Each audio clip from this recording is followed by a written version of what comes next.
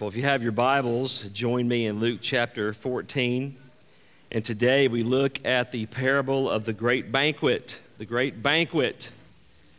So how many of you like to go to large gatherings and eat big meals with friends and family? Can you amen that? Yeah, sure. Well, what you've seen in the Gospel of Luke as we've traveled from, say, 12 through 14, is you have seen Luke give us a very good look inside Jesus' engagement with the Pharisees. Now, you know who the Pharisees were? The Pharisees were a ruling class in Judaism. Probably just the average, everyday, ordinary, like the closest thing to contemporary society would be Baptists, probably Baptist ministers, honestly, because they were the people that dealt with the day-to-day issues with the Jewish people. And they were also linked to the temple through the Sadducees and through the other groups of Jewish leadership. And so when you come to the New Testament, we see these Pharisees being the primary ones giving Jesus a hard time. Would you amen that when you read the scripture? I mean, that's just what we see. Now, Jesus loves the Pharisees. Make no mistake about it. He loves them. And he wants them to know who he is. And the basic idea you need to have in your mind about the Pharisees and about the ruling class of the Jews is that of all the people on earth that were alive at the time when Jesus came, they should have been the ones that recognized him as the Messiah, right? And why would that be? Because they had trained, most of these ruling class Jews had been trained since they were young boys in Torah and in the law and the scriptures. And so when the promised Messiah from the Old Testament, when the eternal David came, they should have been the first ones to recognize him. But in fact, by and large, what did they do? They rejected him. This meal, the way you see these Pharisees inviting Jesus to eat with them is very interesting to me the more I study the Word of God, this gospel. And you go back and forth between thinking these are traps where they're trying to catch him and saying something wrong, or they're trying to, get something on him somehow, some way. But there's another school of thought out there in scholarship that says that they really were trying to understand who he was. I think the majority of them were trying to trap him because Jesus threatened their control, and that's been pretty much the traditional understanding of them from the beginning. But what Jesus does today at this meal with these Pharisees is very interesting, and it's a much broader appeal to help them understand what is going on with his coming. And he does it in the metaphor of a banquet feast, and those that have been invited to a banquet feast. Now, if you remember, the last time we got together, we looked at the healing of the Sabbath, and then we looked at Colton preached on the healing of the Sabbath, and then when I preached last time, we looked at the Pharisees trying to jockey for the best place in the seating arrangement. Jesus is getting through to us, and all of this is, as he began the leaven of the Pharisee trajectory in 12 and 13 and brought it all the way through, is that your actions and what you strive for in life is going to indicate and going to expose who you are in your heart. And there's no escape from that. As he said, what is in the heart comes out the what? The mouth. And so after this healing of this man that had dropsy, instead of celebrating that moment, it seems to move very quickly into the meal and all of these Pharisees trying to jockey for the place of highest honor, which would have been to the right or to the left of the man who owned the home. And Jesus was very clear about what he said. He said that Don't pursue the highest place of honor. Don't push yourself with selfish ambition to put yourself in a place of honor, because there may be somebody that is more distinguished than you, which most likely there always is, amen. There may be someone more distinguished than you that comes. Maybe they're late, maybe they got hung up, whatever. But when they come, the host will come and ask you to give up your seat for this more distinguished person.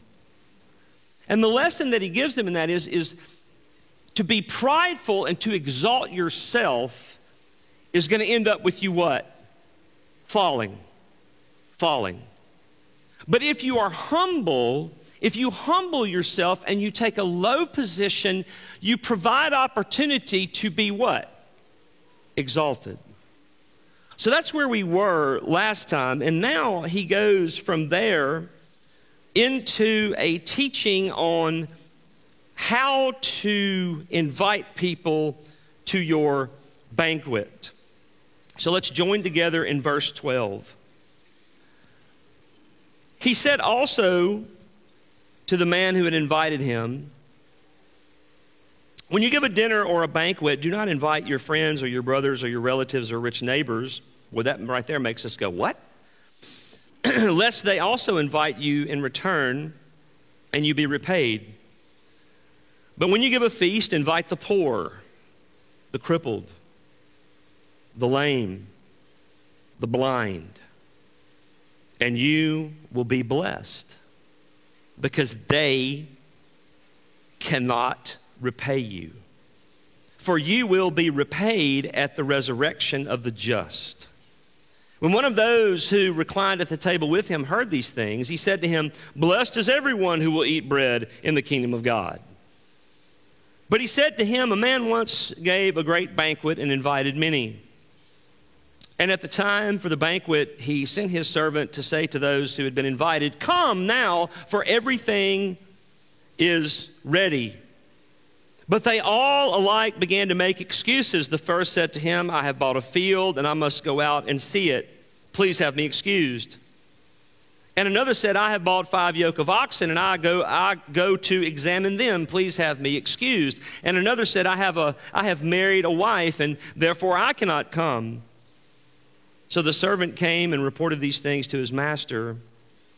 And then the master of the house became angry and said to his servant, go out quickly to the streets and lanes of the city and bring in the poor and crippled and blind and lame. And the servant said, sir, what you have commanded has been done, and there is still room. And the master said to the servant, go out to the highways and hedges and compel people to come in, that my house may be filled. For I tell you, none of those men who were invited shall taste my banquet. Now remember, he is telling this parable while he is at a meal surrounded by Jewish leadership. There would be no mistaking that they understood that he was speaking directly to them about the coming kingdom. There would be no mistake in that. So Jesus uses this banquet at this Pharisee's house to speak spiritually about another event that his coming has initiated. And his coming has initiated the final marriage supper of the Lamb that will not happen on this earth. That will happen where? In heaven. And he makes a strong effort to help them see how far off course they have gotten in their motivations for what they think the kingdom is. And it would behoove us to listen very carefully, because many times we get way off course from what the kingdom really is.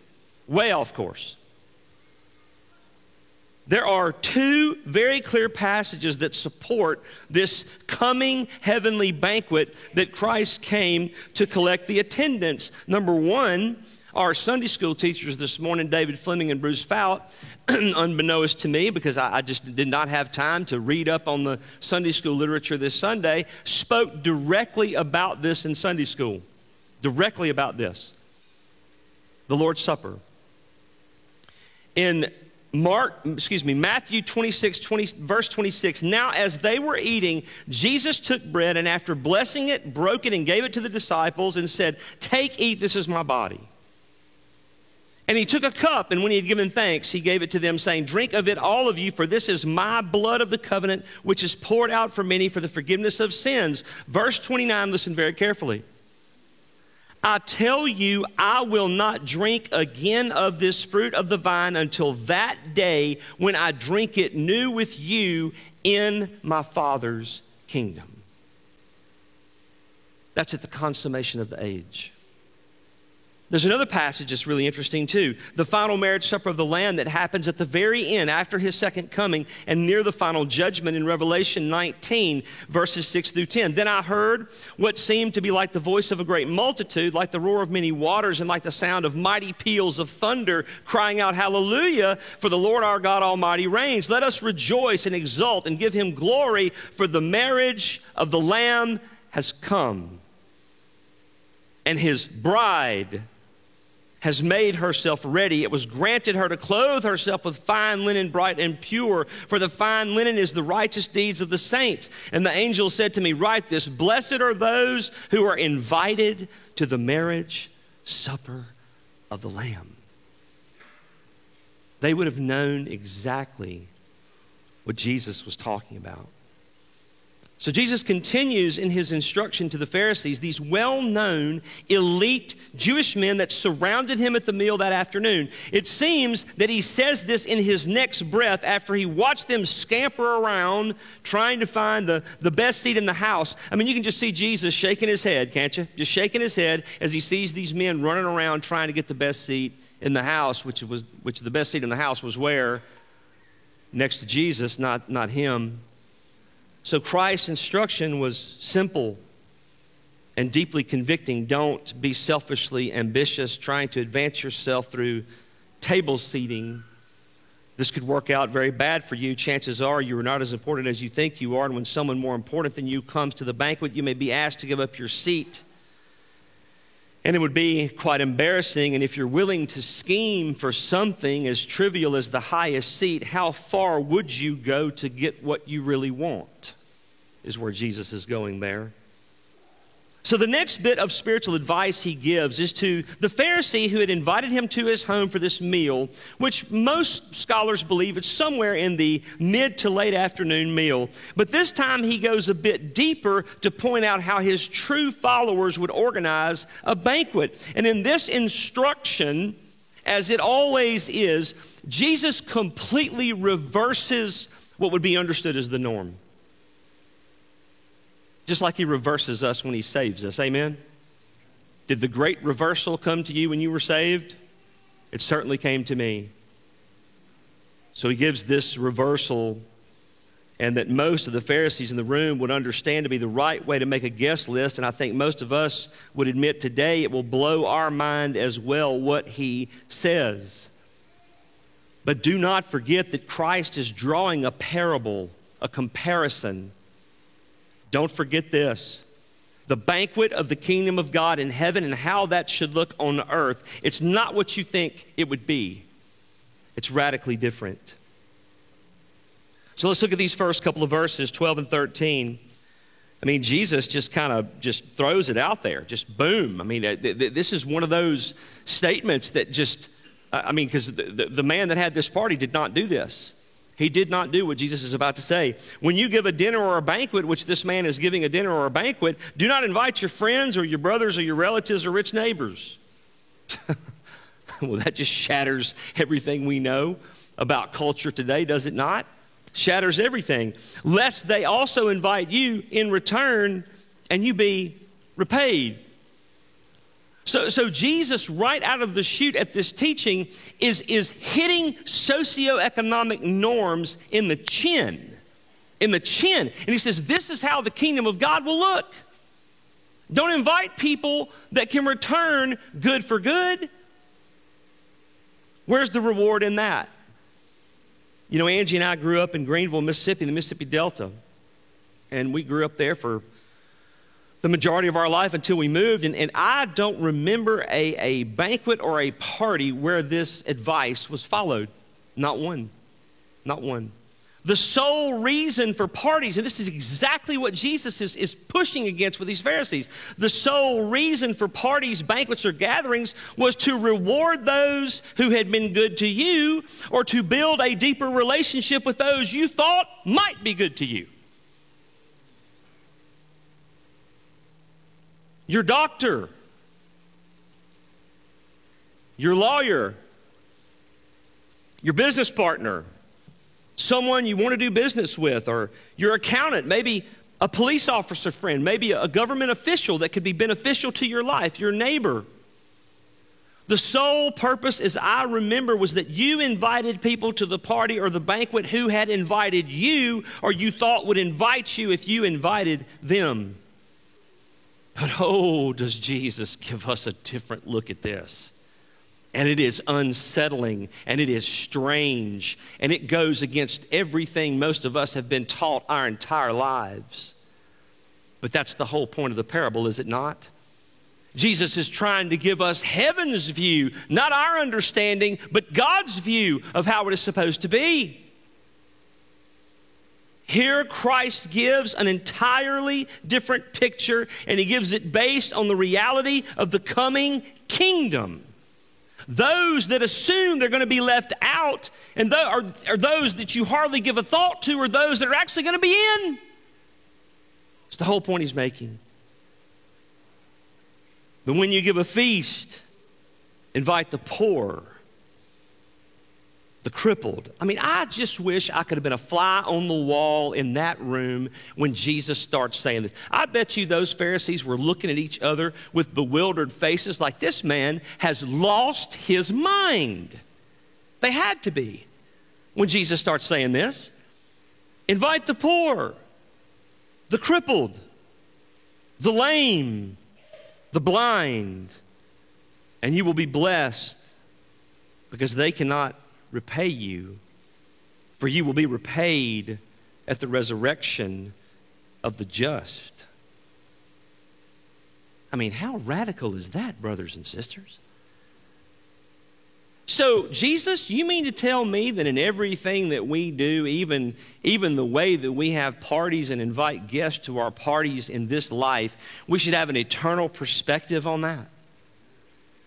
That is exactly what Jesus is saying. Exactly. An eternal perspective in everything. That is why stuff stays so contentious in our midst today, in our surroundings today.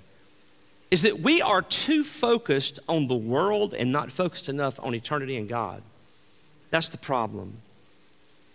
But when you have a feast, invite the poor, the crippled, the lame, the blind, and you will be blessed because they cannot repay you, for you will be repaid at the resurrection of the just. So when you lay out a great spread, Jesus says, this great spread, invite the poor. Invite the little ones of society, the nameless ones of society that you spend very little time with, that most likely you avoid in the highways and the byways. Invite them, he says. This is where the blessing is found. These folks, there is no benefit for you to help them. In fact, you will come out on the losing end helping them, materialistically speaking. There's nothing for you to gain in this life by helping them. This is eternal perspective, Jesus says. There is no capitalism to be found in putting out your best for these categories of people. A poor person cannot pay you and has no influence to pad your pocket. In fact, they probably come with a load of problems that are most likely beyond your ability to fix. The crippled, the lame, and the blind, they can't hardly get around on their own, can do very little for you. In fact, they will need your help personally every second that they are here. But these little ones, they are the ones that will reap reward for you in heaven by inviting them to your banquet.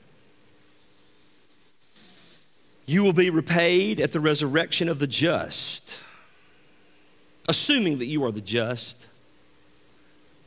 They have been given to you so that you understand brokenness, and your response to them will show your heart for the kingdom of God.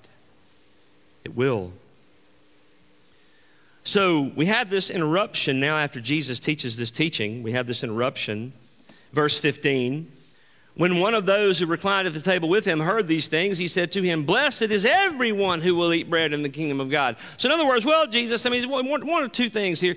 Either he's trying to butter Jesus up and kind of acquiesce and somewhat agree with Jesus, or he's trying to say, well, wait a minute, we're going to be there too. I mean, the lame and the sick and the blind, but we, the righteous, we are going to be there.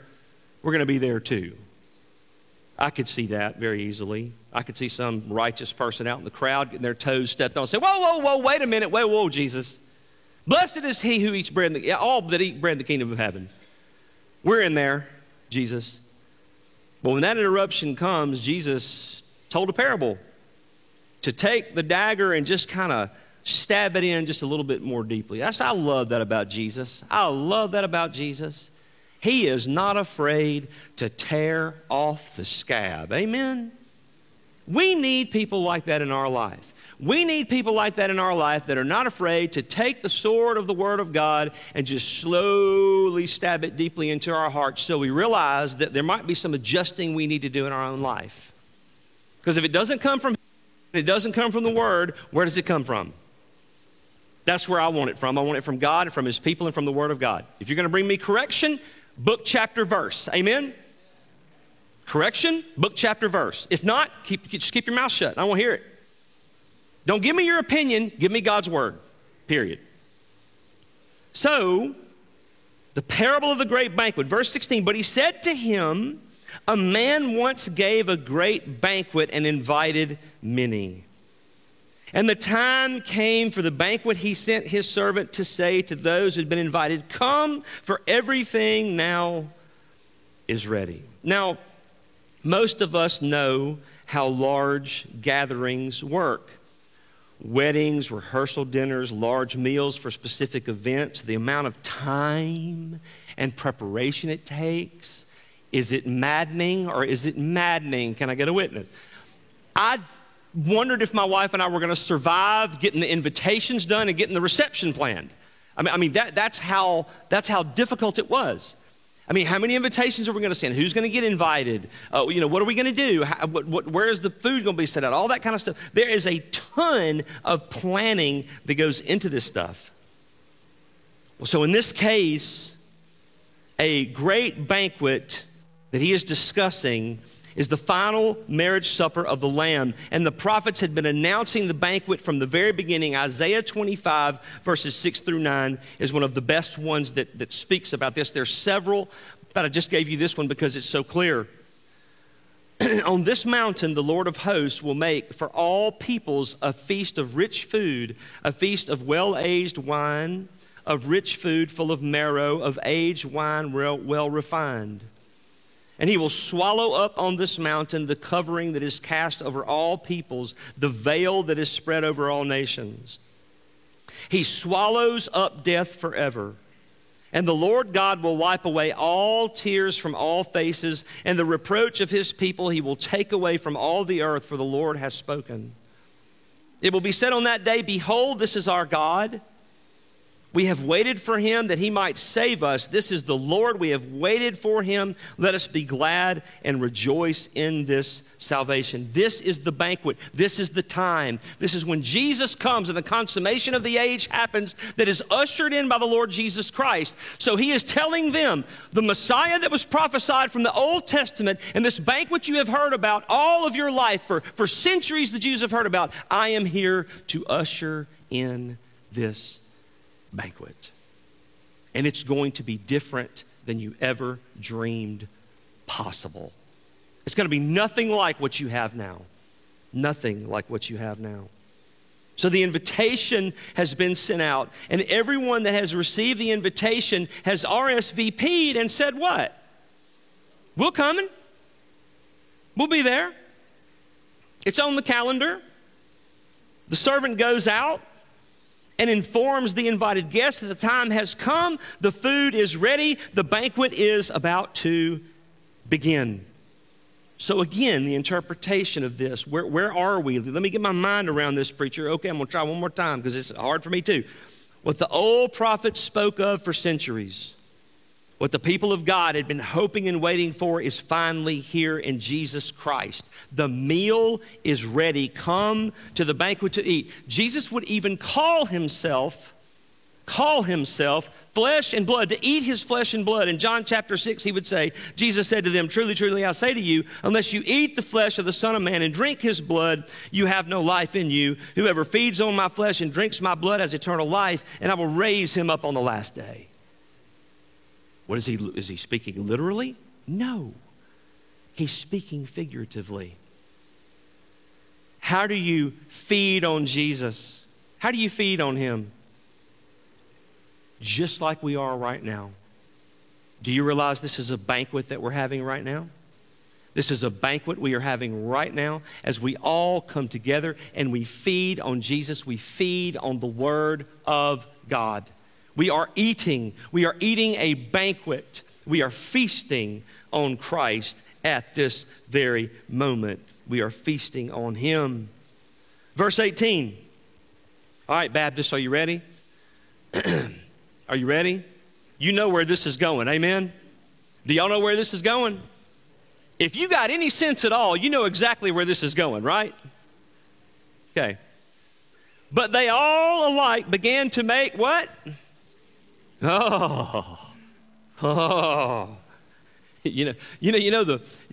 often say this to police officers that I know. I say, I think the only other people that are lied to on earth as much as you guys are Baptist ministers.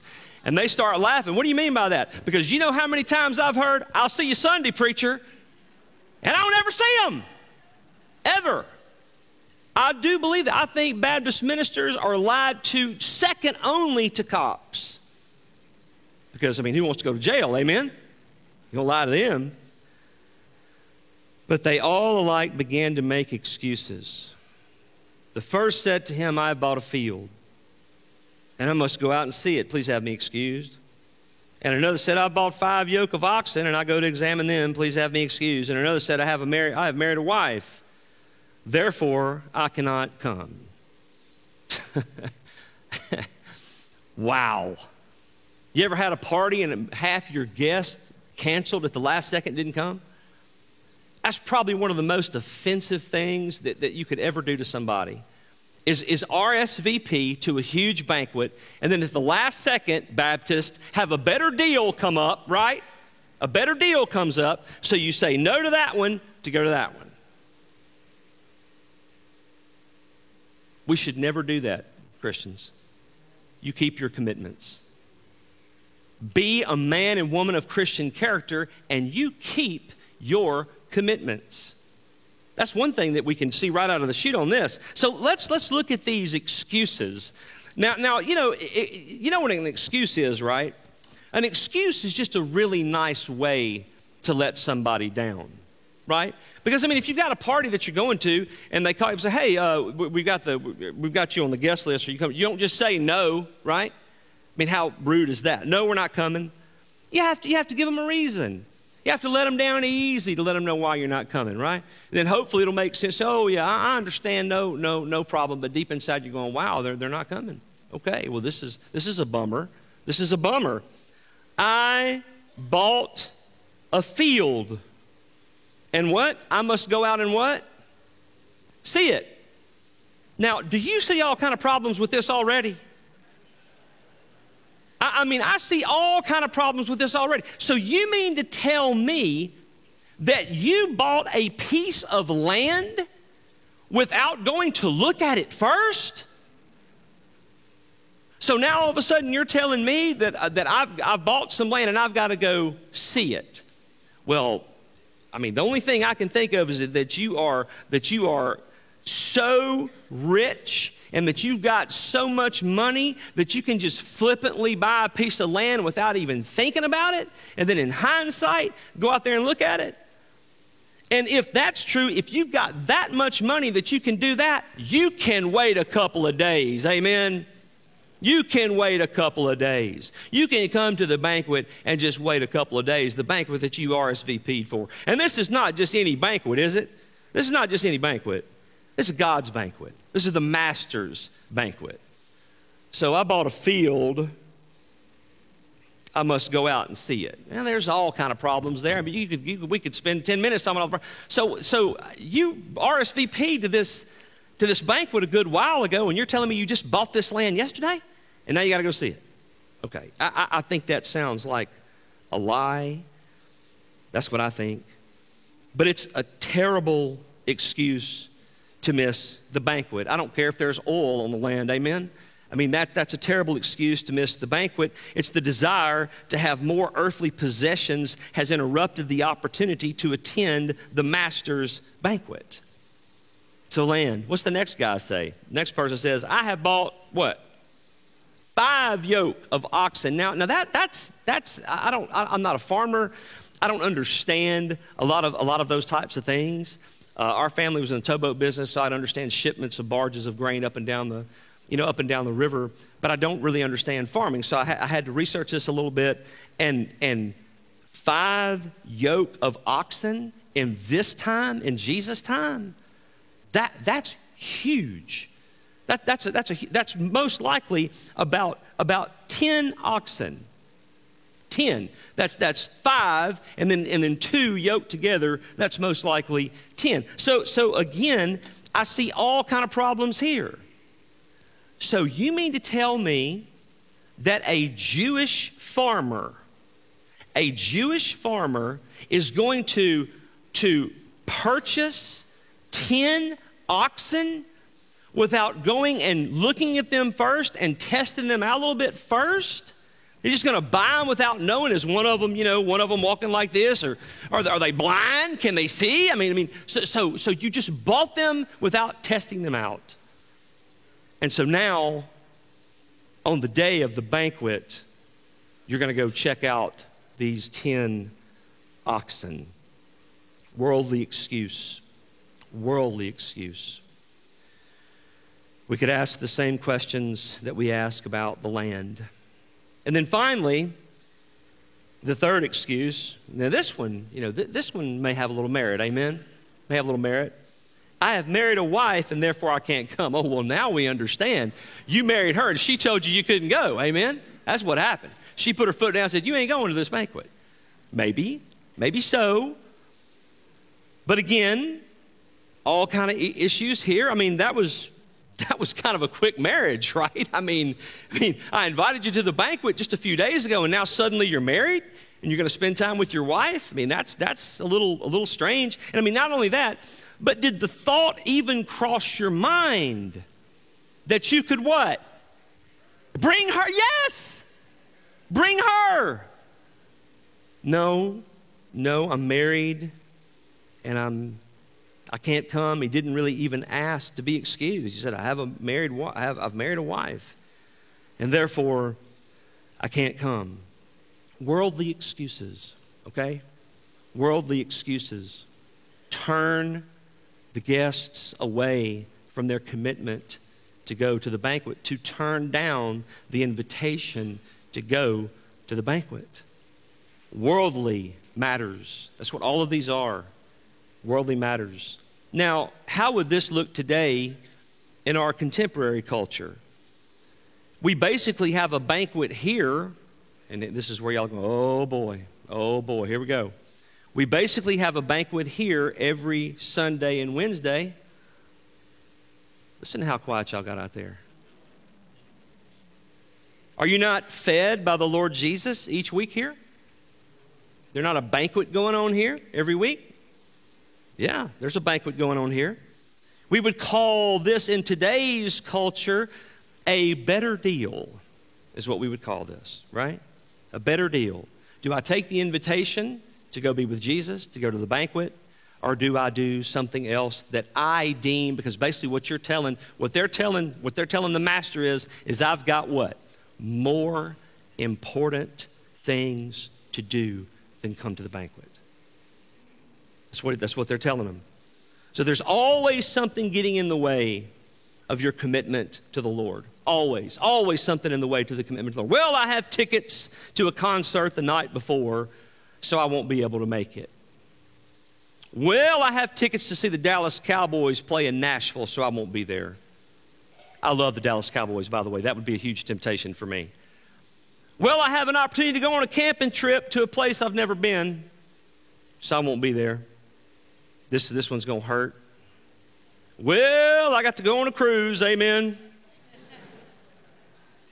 Now, just for those that I know go on cruises in this church, I put the next one in there for you, okay? Here's the next one. Well, I have a vintage Jeep I have to work on this weekend, and I'm really close to getting it running.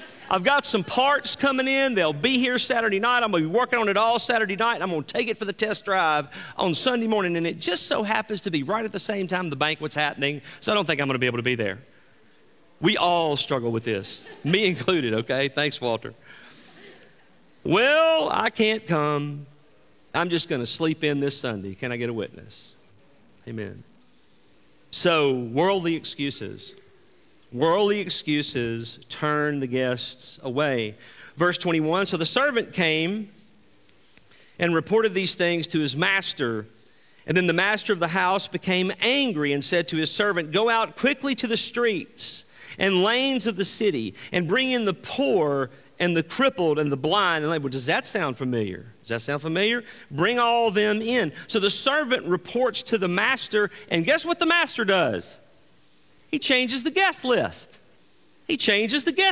So put yourself in the master's shoes. You have put all this time and energy and resources into this wonderful banquet, had RSVPs from all the guests, prepared all the food. You have all the servants ready to take care of the guests as they arrive. Then your servant comes back to you with reports that none of the guests that said they were coming are coming. One has to inspect a field. Can't you just feel the master's blood pressure escalating when he hears these excuses? Just imagine being the master and hearing these flimsy, weak, pitiful excuses to avoid his banquet. One has to inspect a field, one has to try out his oxen, and one has gotten married. That's why they can't come, my Lord. So as the servant watches the master's face go downcast, he prepares for the inevitable, right? And what would you tend to think if you went and gave your master all this information that all these guests that you've invited have said no? Well, Lord, do we need to start what? Cleaning up? Do we need to start packing up? Is the banquet canceled? Are we not going to have the banquet? I mean, tell me, what do we do with all these food and supplies? And the master looks intently at the servant, and he's angry. And justifiably so, amen? Justifiably so. He's angry. He says, go out to the streets. Just go out there in the lanes. Just go out there somewhere and bring in the poor, the crippled, the blind, and the lame. Go and get those that are forgotten by the world and bring them to the banquet. Bring the least, and they will come and come gladly. So the master just changes the guest list and says, open up the doors, open up the gates, and invite those that will come to my banquet. Verse 22, and the servant said, so he does that.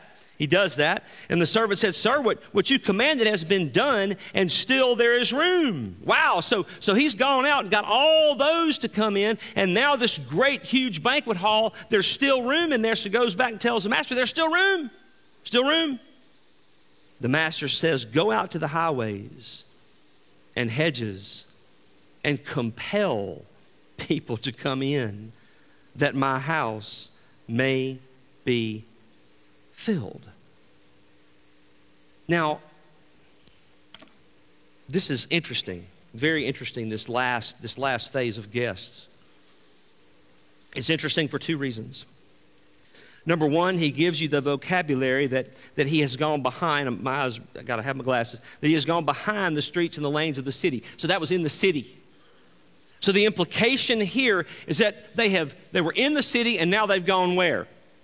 Outside the city. So when you go outside the city of Jerusalem, what land is that?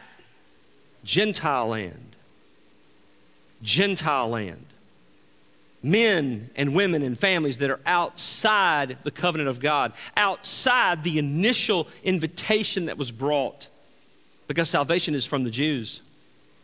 And he says, not only that, he says, go to the highways and the hedges and compel people. Compel them to come in. That's kind of a strong word. Why would you have to compel them? Because they don't believe it's true. You're going out and saying, my master has had this incredible banquet. The original guest would not come. We still have room. We want you to come.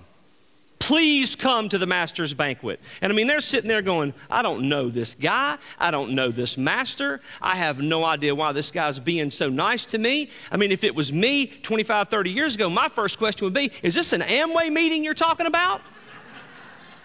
Because that's the only time strangers came up and invited me to go anywhere where there was free food was an Amway meeting. How many of y'all got suckered into that? A few. You walk in all these empty auditorium chairs. Okay, the second I'd walk in there, I'm like, this is an Amway meeting. I can't believe, But you know me, man, trying to make that quick buck, and they make it sound so good. But they didn't believe it. They didn't believe it, so they had to be compelled. Just like the poor and the blind and the lame had to probably be taken by the hand and showed the way to the master's home. The Gentiles that were invited in had to be compelled. You can come. It's okay. Our master wants you there. Please come. And so they came.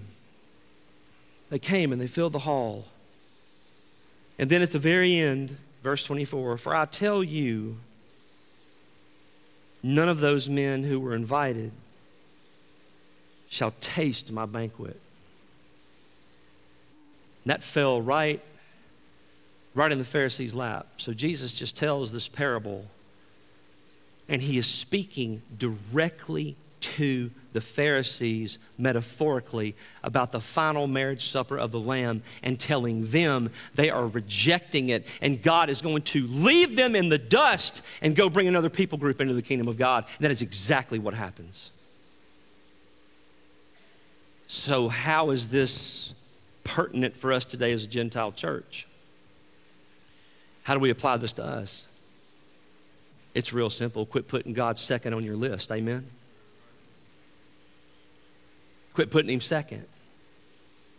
Quit kicking the things of God off your list at the first sign of a better deal. And don't insult my intelligence and tell me that we don't do it, because I do it. I've done it. You've done it. We all do it. For things much lower in priority than oxen or a land investment or anything like that. Sometimes it's just to sit in bed on Sunday morning and watch Netflix. Or sometimes it's because we don't plan our day right on Sunday. We don't plan our weekend, so we are out to the wee hours of the night on Saturday night, knowing there ain't no way we're getting up to make it to Sunday school 9 o'clock the next morning because we're out till 12:30 the night before. Make the banquet a priority. And I do not believe that I am out of bounds when I make this application. Every time we come together in this church as the church of Jesus Christ, this is a banquet. The Lord's Supper is a banquet. We are coming together as his people called by him to gather together to open our Bibles and feast on him, like John chapter 6 says. And we do that in preparation for the real feast that's coming at the end. And in our American society, there are so many distractions. And they're not all bad. Some of them are good distractions, man. Some of them are great distractions. There's nothing wrong with sports. There's nothing wrong with hunting. There's nothing wrong with half the stuff we talked about. But when it begins to knock you off your pattern of being at the banquet with God, you got a problem. Period. For I tell you, none of those men who were invited shall taste my banquet. No excuses. Everyone is invited. The rejection is on the part of those that have decided there are more important things to do. Let me say this one more time, and I'm going to quit. The most important thing in your life the most important thing in your life is your spiritual walk with the Lord Jesus Christ. Period. Period. One of these days, your life is going to end. I know you don't believe it, but it is. Sometimes I have a hard time believing it, and then God, gives me an injury, and then I'm like, oh yeah, one of these days I'm going to die. And when you die, you go before Him. Him. And when your life and your works are burned away, you don't want them to be wood, stubble, hay, and straw. You want them to be precious metals and gems and stones. You want them to be everlasting reward for your King who went to the cross and died for you so that you may have life and have it abundantly. And all we want to do is just, I just have this time because I deserve it. I'm having this trip because I deserve it. I'm going to do this because I deserve it. No, you don't. You deserve death and hell. That's what you deserve. But you're not getting that because there was one who went to the cross in your place. And He wants you at the banquet. Are you going to the banquet? Will you reject it to go take care of the oxen? Will you reject it to go look at the land? Or any other thing that gets in your way, will you reject the banquet because of XYZ? Commit your life to Him. Commit your life to the Church of Jesus Christ. It doesn't mean you're a religious fanatic. It means you're a faithful follower of the Lord Jesus Christ. That's all it means. And that's what we're supposed to be. Well, Shelby, he kind of went crazy, found Jesus and became a religious lunatic, So? I'm going to heaven, man. Where are you going? Seriously. Don't worry about what other people say about you. Don't worry about that. You need to worry about what Jesus says about you, amen? That's who you need to worry about. Who says something about you is Jesus, not anybody else. Let's pray together. Father, thank you for your love for us, for your grace for us. Thank you for not giving us what we deserve. Lord, I think about this parable and I think about the Pharisees listening to Him speak to them, and I just wonder what they felt. Did they feel conviction? Did they embrace the conviction? Did they get angry? Did they run from it? And that's the thing that I think I know that I deal with and others deal with the most, is that when the conviction comes, we blame it on other things to run from it. It's just whatever we can come up with to belittle the Word of God, to make it sound like it's the Word's fault or the preacher's fault and not our fault for not listening and applying and believing and submitting our lives to your Word. We run. We have itching ears. We run somewhere else to find some preacher somewhere that makes life easy instead of confronting us with the Word of God every Sunday and every Wednesday. Like you did, Jesus, like every opportunity you had with every circle of friends that you went to, Lord, you preached that. And so, Father, I pray today as we end this, that we go to the banquet, that we not reject you as Messiah, that we accept the invitation, that we come to the banquet, and we ask this in Jesus' name. Amen. Would you stand for a brief time of response?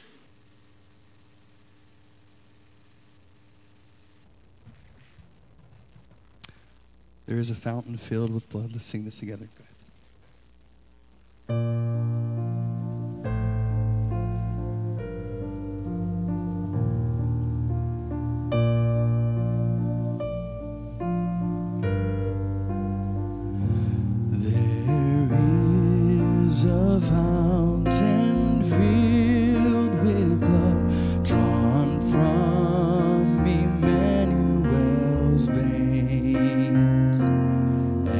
Sin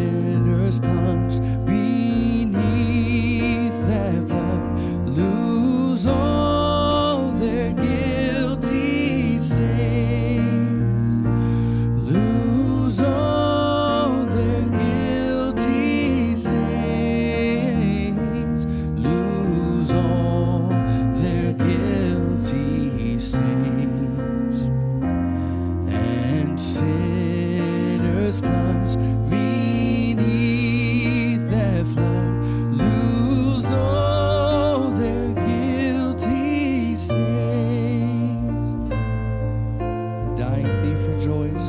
Sing.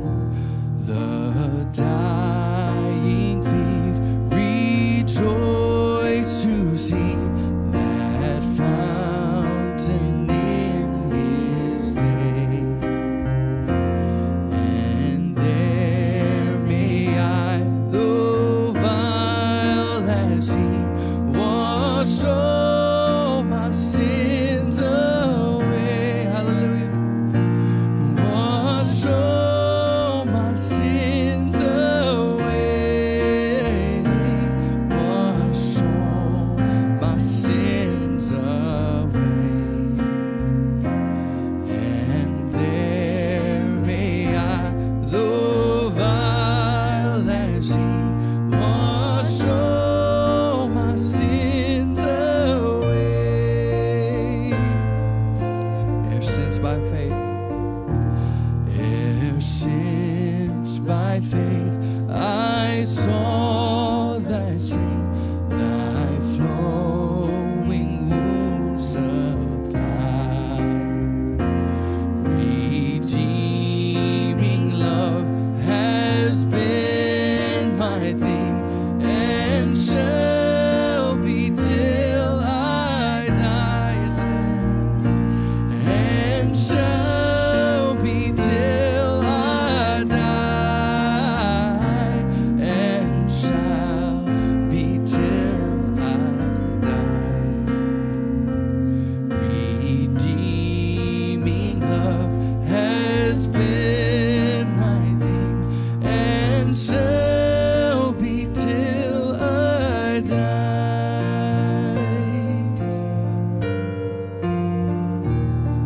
When this poor lisping and stammering tongue lies silent in the grave, let's sing this together.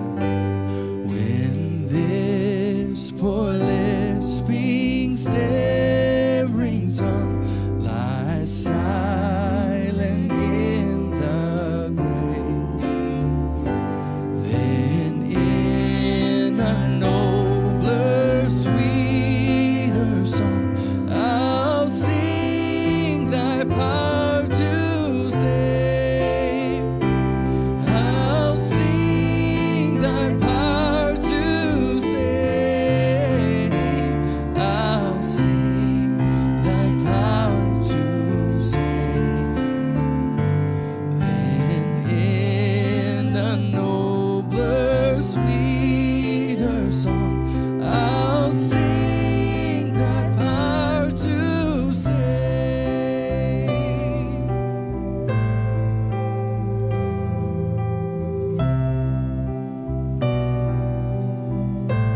Thank you, Lord. You may be seated. Would the ushers come as Carl gets ready to pray our offertory prayer, please? Heavenly Father, we just thank you so much, Lord, for this opportunity to be at your banquet. And Lord, we just want to take this time to reflect on everything that you give us. It all belongs to you, God. And now it's an opportunity for us to give back, to take what you've given us and to use it according to your will. And we just ask that you would bless each gift and each giver, Lord. And we ask this in your precious Son's name. Amen.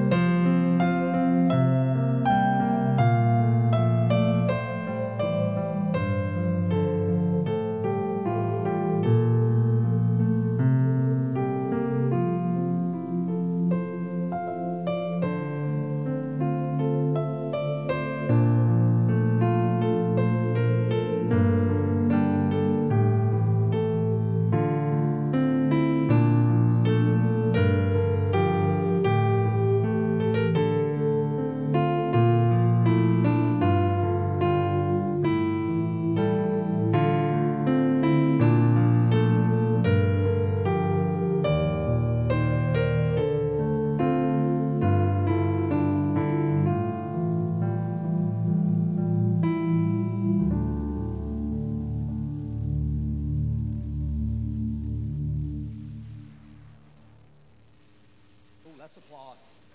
I like that.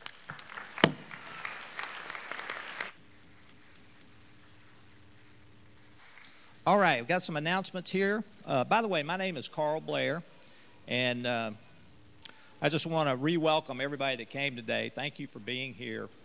And just want to remind you, this is a great family here at Parkway. And if you're looking for a home and a family, we've got it here for you. So please join us as often as you can. I want to just remember, obviously, we still have the situation going on over in Israel. And we want to remember that. We want to keep that in our prayers to make sure that we're thinking of those families that are affected, both the Israeli families. And I know when you say Hamas, people think, well, that's the evil ones. Well, there probably are evil there, is evil there. But they're not all evil. And there's children and there's mothers and daughters and families that are being destroyed there as well. So we just need to pray for that whole situation. The good news is we know how it all turns out. So just keep that in mind. Want to remind you, you saw it up on the screen, Fall Festival tonight beginning at 5 o'clock. We got bounce houses. I'm excited about that. I once was a bounce house, but that's a different story. Face painting and the chili cook-off. So there you go. Don't eat this afternoon. Come back tonight and you can get your fill. And hay rides. $100 per hay ride? Okay. All right. Also remind you, the folks that have been participating in our outreach ministry, the Follow Me ministry, they'll be here tonight helping out here. So that will not meet this Sunday, but we'll resume next Sunday. Okay. Got a couple of things I want to update. Oh, I needed to mention this, just in case anybody think I was trying to do something. This is not a crimson sweater, okay? So this is red. I won't mention what happened last night, yesterday afternoon. So just put that out of your mind. I thought I needed to make that clear. I don't want to offend anybody.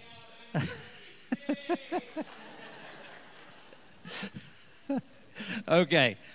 Miss Kathy, you're going to give us an update on the Operation Christmas Child. Well, I'm back.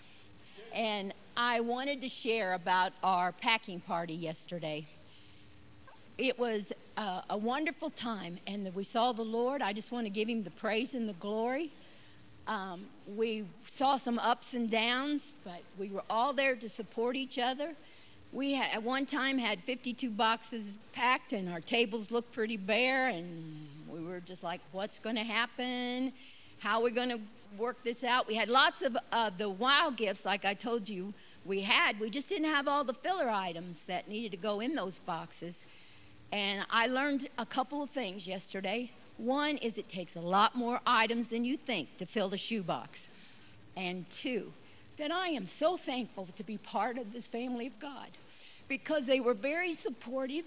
We saw people that just jumped in and saw the need that our tables were bare. There were like 3 or 4 groups of women that went out and hit the stores and bought a bunch of stuff and come back in with a bunch of packages. And so we were able to finish the day with packing 131 boxes.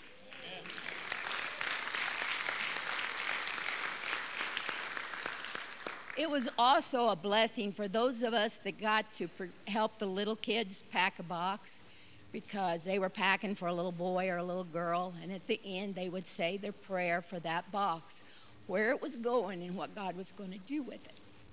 So that was a blessing as well. So if you all, we have 19 boxes out that people want to pack themselves. So if you add that 19 to the 131, that's 151 boxes, or 151. Our goal is up there, but you can see our arrow would go up. So God's not done with this yet. We've still got boxes out. We've got boxes available if anybody wants to take their own box and pack it. That's a possibility too.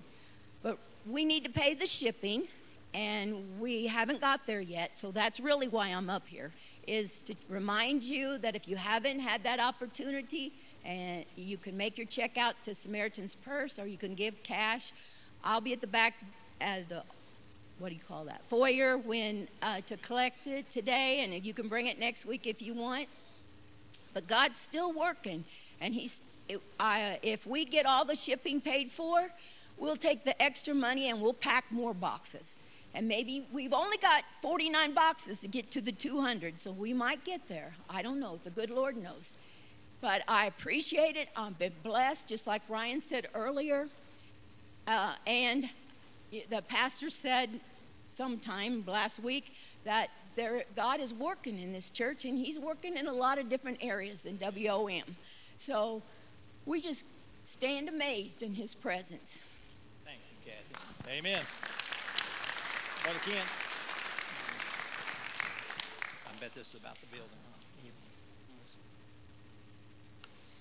Well, at the last business meeting, we gave you an update on our building out back and where it was at and all's happening. So one of our goals was to get to the stage where we could do the floor signing. That will be next Sunday immediately after service. I hope all of you will be here to do so. Many of our committee will be there to explain what you're looking at, supposedly, if you can't figure it out on your own. And now things are still being worked on back there, but for the main part, the building part is finished. We like having the rock put on the outside and so a little bit more painting and some wiring done still. So there's still a little bit of work to be done there, but we will be able to go in there. It will be clean enough to go in. Pick out your favorite verse, because that's what we want you to write on the floor there. And if you have any questions, feel free to ask. Church will provide markers. Church will provide the markers. And isn't this floor the same way? You did a floor signing on this floor too, right? This whole church, the classrooms and this whole floor has... Just keep it going. Keep it going. Amen. That's right. Thank you. Thank you, Brother Ken.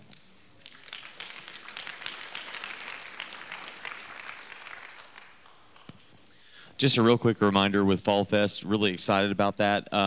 For all of you who are doing a trunk or chili, that kind of stuff, I've sent you emails and everything. But just a reminder, 4 o'clock, we'll have the parking lot open, ready for you guys to pull in. We'll have signs designated for your parking spot so that you guys can pull in and go ahead and get your trunks all decorated up. And then around like 4:30 is what we were thinking for getting our chili stuff here. That'll help us get our chili tasting, our judges ready to go with the chili tasting, and we can get that going, so that way we can all enjoy just doing the Fall Fest and all the bounce houses, right? Isn't that right, Carl? All right. And then we got one more thing. Yeah, Bill, come on up here. Bill Lunders is going to Cuba. Am I on? Yeah, I'm on. There, Bill. Bill, you got to hold it up tight, up tall. No, up down. There you go. All right. Tell them just briefly, because we're a little over. Tell them briefly when you're leaving and when you're coming back and what you're doing. I leave this Friday. I'll be gone. I'll be in Cuba for 9 days. Haven't been there since before COVID. Been there 6 times before. The persecution is much worse, and the reason I'm asking prayer today is not so much for me. I'm simply the spokesperson for all of you there, because I'm just going to be sharing the gospel. Amen. 9 days in a row. Much more important is the prayer. I've been blessed to go on a lot of mission trips, and I know one thing. The prayer is the single most important thing. Everyone in Cuba now, you can hardly not share the gospel that people don't accept Christ. It's the verse, the more they afflicted them, the more they prospered and grew. Yeah. And the persecution is worse now than it's ever been, and the gospel is growing faster than it's ever been there. So I'll give you a report on when it comes back, but it's your prayers is what will move the Holy Spirit's heart in those people there. So don't pray for me much. I can talk. I know that. Pray for the people of Cuba that their hearts will be ready, because that's what I'm excited about. Amen. Well, let's pray.